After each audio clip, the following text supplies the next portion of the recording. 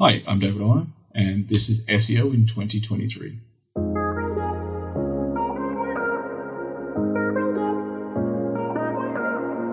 David, what's your number one SEO tip for 2023?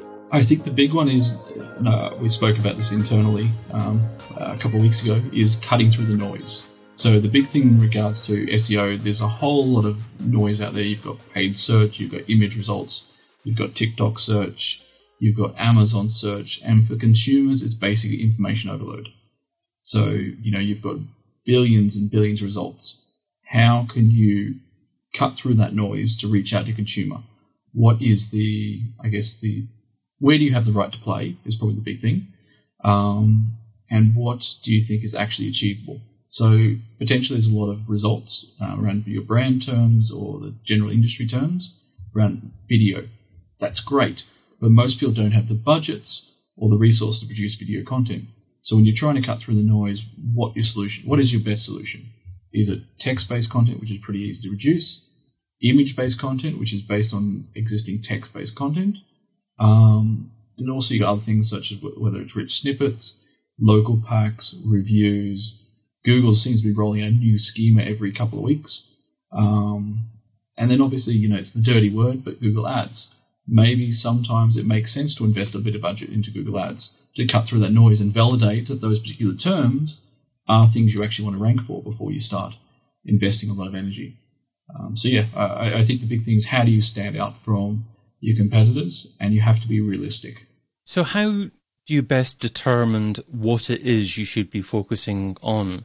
Is it simply the SERP? Do you actually do your keyword research, determine what you want to be targeting, and then analyze the SERP to see if it's a worthwhile opportunity? Yeah, so I think there's a couple of things to do. So one is definitely, if you haven't had a chance, Snippet Digital has actually built a very cool keyword tool, Keyword Intelligence, I believe. I hope I got that right.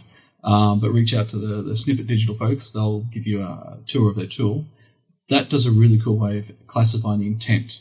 And I know there's another couple of third-party tools out there which also classify keywords into intent funnels. That's one place you want to start. Because basically, if you're a transaction website, you want to make sure you're focusing on keywords which are more likely to convert. If you're an informational website, where to buy, how to buy, it's not ever going to convert on your website. You don't have that functionality. You shouldn't be focused on those types of terms. So I think very much you need to consider the keywords and the intent, and does that match to your website's purpose? Intent. How do you best determine the intent? Is it using keyword tools like you've suggested, or is it perhaps the case that an SEO or perhaps even a content marketer needs to analyze all the keyword phrases that you're intending to target, or perhaps even simply researching and then determining what type of intent there is behind each keyword phrase? The way I like to approach it is the manual, the hard work. Obviously, you can rely on some of these tools when you try and do things at scale. But how I do it in my day-to-day stuff is it's the hard work. It's the classification at an individual keyword level. That's the best way to do it because, I think you need to be reasonable around this. You go to a tool like, as a SEMrush or any of those tools, and they give you 5 million possible keywords you'd be focusing on. Whereas if you use your Google Search Console data and classify your existing Search Console data into the intent funnel, that's stuff which is actually much more achievable. And you talked about transactional, informational. Are there other types of intent that you classify your keywords into? So there's a few other areas. Some of them I can't share everything, but you've also got product-based and brand-based terms, because typically, if you're a website, you should actually be able to at least rank for your brand. And I think that's sometimes where people, focus on the wrong areas. And again, that's the thing of cutting through the noise. So if you're Majestic, and I know they did have this issue when they did the reset of the branding, you're moving from Majestic SEO into Majestic. You're competing against Majestic Wines, Majestic the apparel company, Majestic the DJ. So you're then fighting for all these other brands. So at least you need to start making sure you've got visibility on your brand. Once you've got that visibility, then you can start moving to more the category and industry-based terms. So thinking about what you said before as well, you were talking about competing potentially with Google paid ads, focusing in on brand SEO.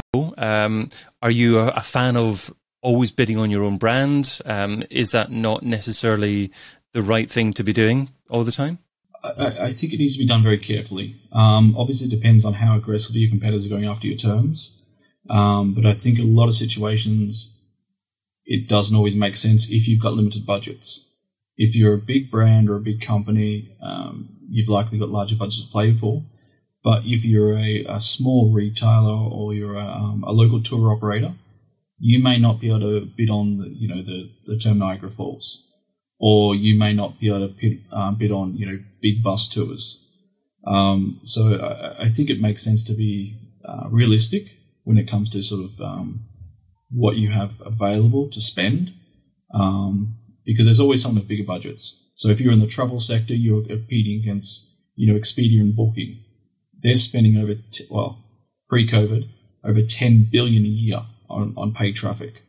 You don't have the budget to play. The same thing for retailers. They will lose money to get that consumer or customer into their store. So I think you need to consider bidding on brand terms where it makes sense, but I don't think it makes sense to be crazy or throw all your budget into that. And I think that's sometimes where, at least in the past, I've seen agencies prefer to focus on that because it's easy. So in a business I worked at previously, I think it was around 89% of the entire paid budget was spent on brand. When that was stopped, organic traffic increased strangely because there was cannibalization happening. So overall, you will get more traffic, but there will be a sort of a tipping point where you'll actually start to get cannibalization. In terms of cutting through the noise, you talked about other areas that consumers tend to be on, Amazon, other sites as well. Do you ideally decide on the optimum platform for each stage of the consumer journey, or each keyword, and just focus in on an individual marketing channel for that particular opportunity? Or is it more valuable to have multiple sources of traffic for the same search or the same customer acquisition opportunity? So I think it helps to focus on low-hanging fruit first, which is obviously Google search, but then you need to sort of chase where the opportunity is. So if you're in the travel space, it's maybe optimization within TripAdvisor, or optimization with Google Maps or Google local listings. So I think it very much depends on where you're playing. If you're a retail player, it could be Pinterest SEO, it could be Amazon SEO. So you want to sort of focus on Google search because that's obviously where most of the informational sort of, new customers are coming from. But then once you've sort of started to get that working, you want to look to sort of where your top referral channels are, or your top affiliate sales come from. Because again, if it's YouTube, you have to be on YouTube, but assume you're going to need more money to be invested to create some of that video content. So you need to make sure that your Google SEO, revenue is sufficient to start funding some of these other channels. So there's no point throwing all your eggs in the basket hoping on Pinterest SEO works for you, because that's obviously going to take a lot more effort than optimizing for Google. It's obviously a lot easier financially to justify focusing in on brand and transactional type keyword phrases. But there is an opportunity, an option, and perhaps even a great opportunity to drive traffic to top of funnel type keyword phrases as well. So how do you justify spending a significant budget on top of funnel keyword phrases that are attracting people that perhaps haven't heard of your brand before, aren't actively considering purchasing your type of product or service? How do you cut through the noise and really actually make people aware of what you do from top of funnel keyword phrases? So I think for a lot of players, that capturing that visibility around top of funnel is not something you can do in the next 6 to 12 months. So I think you need to be realistic in your timeframes. So product, it should be the next couple of months you want to focus on it. Then you start moving into sort of solution-based terms. I'm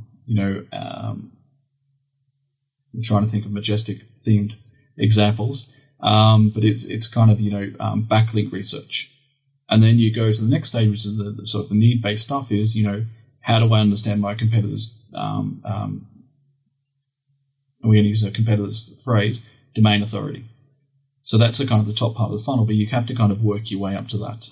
Well, I mean, in terms of Majestic, this particular project, SEO in 2023, ideally ranking for that kind of keyword phrase, or at least targeting an audience who are interested in finding out more about SEO, but may not necessarily be aware of Majestic. Yeah, so I think, those types of seasonal-based terms, Black Friday 2022, Black Friday, there's already websites focusing on 2023 because, it can take 3 to 4 months to start to get some visibility. And also, I guess what a few people have talked on SEO Twitter recently, people are already starting to do research around Christmas. So if you have a website that has content to focus on, getting Christmas sales, whether it's selling toys or Christmas cards, those types of things, you're actually already kind of maybe too late if you haven't started doing your SEO.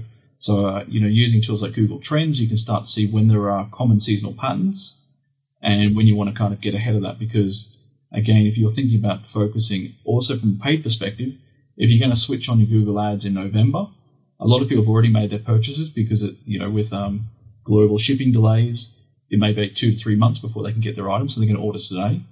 And also gets very competitive. So, the traffic you could have bought today through Google Ads for 15, 20 cents per click is probably going to sequentially double every month. So when it gets the week before Christmas and people are desperate for their last minute sales, they might be paying $5, $10, $20 per click to capture that traffic. But again, it's only going to be a handful of competitors, whether you're Amazon or Walmart or Tesco's, that can guarantee that item will actually be shipped prior to Christmas. So I think it's important to be realistic about it. You also want to, as I said, make sure you own your product space or your geographic space. If you're a travel operator, things to do in Birmingham. Majestic should get tour going. Things to do in Birmingham. Tour the Majestic office. But yeah, again, you want to grow out from that. So things to do in Birmingham, things to do in the UK, things to do in Europe. So as you move up in terms of your authority in the space and your content, you can sort of move higher up in the pecking order. And just a final thought about cutting through the noise. So if you're zeroing in on those top of funnel keywords that aren't going to result or highly unlikely to result in an immediate sale, how do you cut through the noise by giving a wonderful content experience to that person discovering you for the first time? What kind of content is more likely to keep people engaged now? And how do you actually get that immediate focus, get that immediate retention from someone who's perhaps just willing to view your website for 10 seconds before clicking away? Yeah, so I think it's about focusing on, I guess, more of the FAQ types of product usage questions about, how do I calculate my trust flow? What is the difference between trust flow and citation flow? How does spam influence Majestic's backlink profile? So those types of things which relate directly to your product, but they're different parts of the funnel. You'll often find there will be third-party sites, whether it's SEO review blogs and G20, all those types of sites. They're already trying to focus on some of those terms. So, what is the difference between Moz and Majestic? What is the difference between Hrefs and SEMrush? So you already see a lot of these comparison websites focusing on different parts of the funnel, which don't always have high volumes of traffic, but can have very engaged, I guess, consumers. So that's where I kind of think you can start to expand your content topics without going to, the very top. I want Too generic. Yeah, I want to rank for backlinks. Yeah. Well, that's nice, but that's more of a vanity thing. But the term of how do I calculate my backlinks? Here's how you calculate your backlinks with Majestic. So I think that's where you can kind of still touch at the top part of the funnel, but it's much more likely you have the right to play in that space. And those types of visitors are much more going to be more engaged with your brand, and hopefully will also lead to conversions. Yeah, it's a great point, because a lot of brands, I think, probably make the mistake of going too generic or going too top of funnel, where people searching that particular term may not even ever be actively interested in purchasing from that type of company? And if that's the case, why are you even bothering to try? Yeah, but again, there could also be new areas of growth, such as I'm looking for SEO metrics. I'm looking for SEO metric APIs. I'm looking for backlink discovery tools. I'm looking for digital maturity models. So I think there's a lot of stuff. An example of Majestic, where you have the right to play, and it is possible to capture traffic around those types of terms. But currently, no one is really playing that space outside of SEO bloggers and some of the comparison engines. So you've shared what SEOs should be doing in 2023, but now let's talk about what SEO shouldn't be doing. So what's something that is seductive in terms of time, but ultimately counterproductive? So what's something that SEO shouldn't be doing in 2023? I think it's capturing that, being caught down that rabbit warren. As SEOs, we get curious about stuff, we start clicking on stuff, we start finding things and assuming things, and all of a sudden we've got 15,000 possible keywords that we could create content around. So I think very much getting caught in that little SEO bubble. The other one for me is manual reporting. I still get agencies that will send me an Excel file. Here's the month's report, but it's 5-6 weeks after the end of the month. So what am I going to do with that? I think the biggest thing around the reporting is make it actionable. Your competitors, trust flow increased. So what do we propose to do about that? So I think that's a lot of the times in-house you do see reports saying the Majestic score increased by 1 or 2 points. Who cares? It's fundamental. Like, you shouldn't be focused on such a fine sort of aspect. You want to be looking at general trends. So how are we trending over time? So again, we've done this in the past where we've taken all the data out through Majestic API and visualized it in Tableau. We can start seeing trends. So then we can say, well, based on in the next 6 months, this particular competitor will have, 5 times the amount of backlinks as you and twice the authority, which means they'll start ranking for your term. So you need to make a proactive campaign to start looking at link reclamation, rather than just your Majestic score is increased by 1 or 2 points. Well, that's great, but it's not actionable. So yeah. So manual reporting just needs to stop. It needs to be automated. Otherwise, it's too much of a time suck. And when the reporting is done, it needs to be actionable. Get out of that rabbit warren.